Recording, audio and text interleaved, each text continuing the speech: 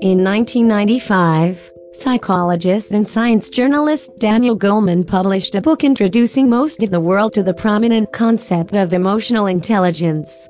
The idea that an ability to understand and manage emotions greatly increases our chances of success.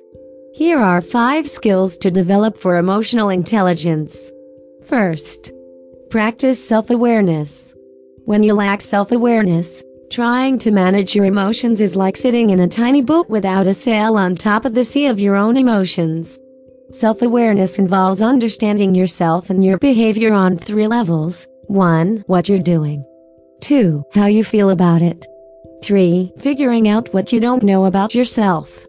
Second, channeling your emotions well.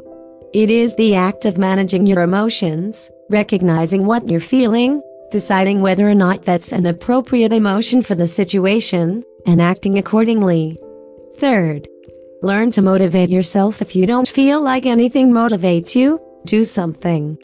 Draw a doodle, find a free online coding class, talk to a stranger, learn a musical instrument, learn something about a really hard subject, volunteer in your community, build a bookshelf, write a poem.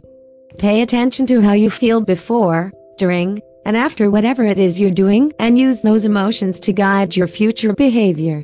Fourth, recognize emotions in others to create healthier relationships. Everything we've covered so far deals with handling and directing emotions within yourself. But the whole point of developing emotional intelligence should ultimately be to foster healthier relationships in your life by both listening to others and sharing yourself honestly with others. Fifth, infuse your emotions with values.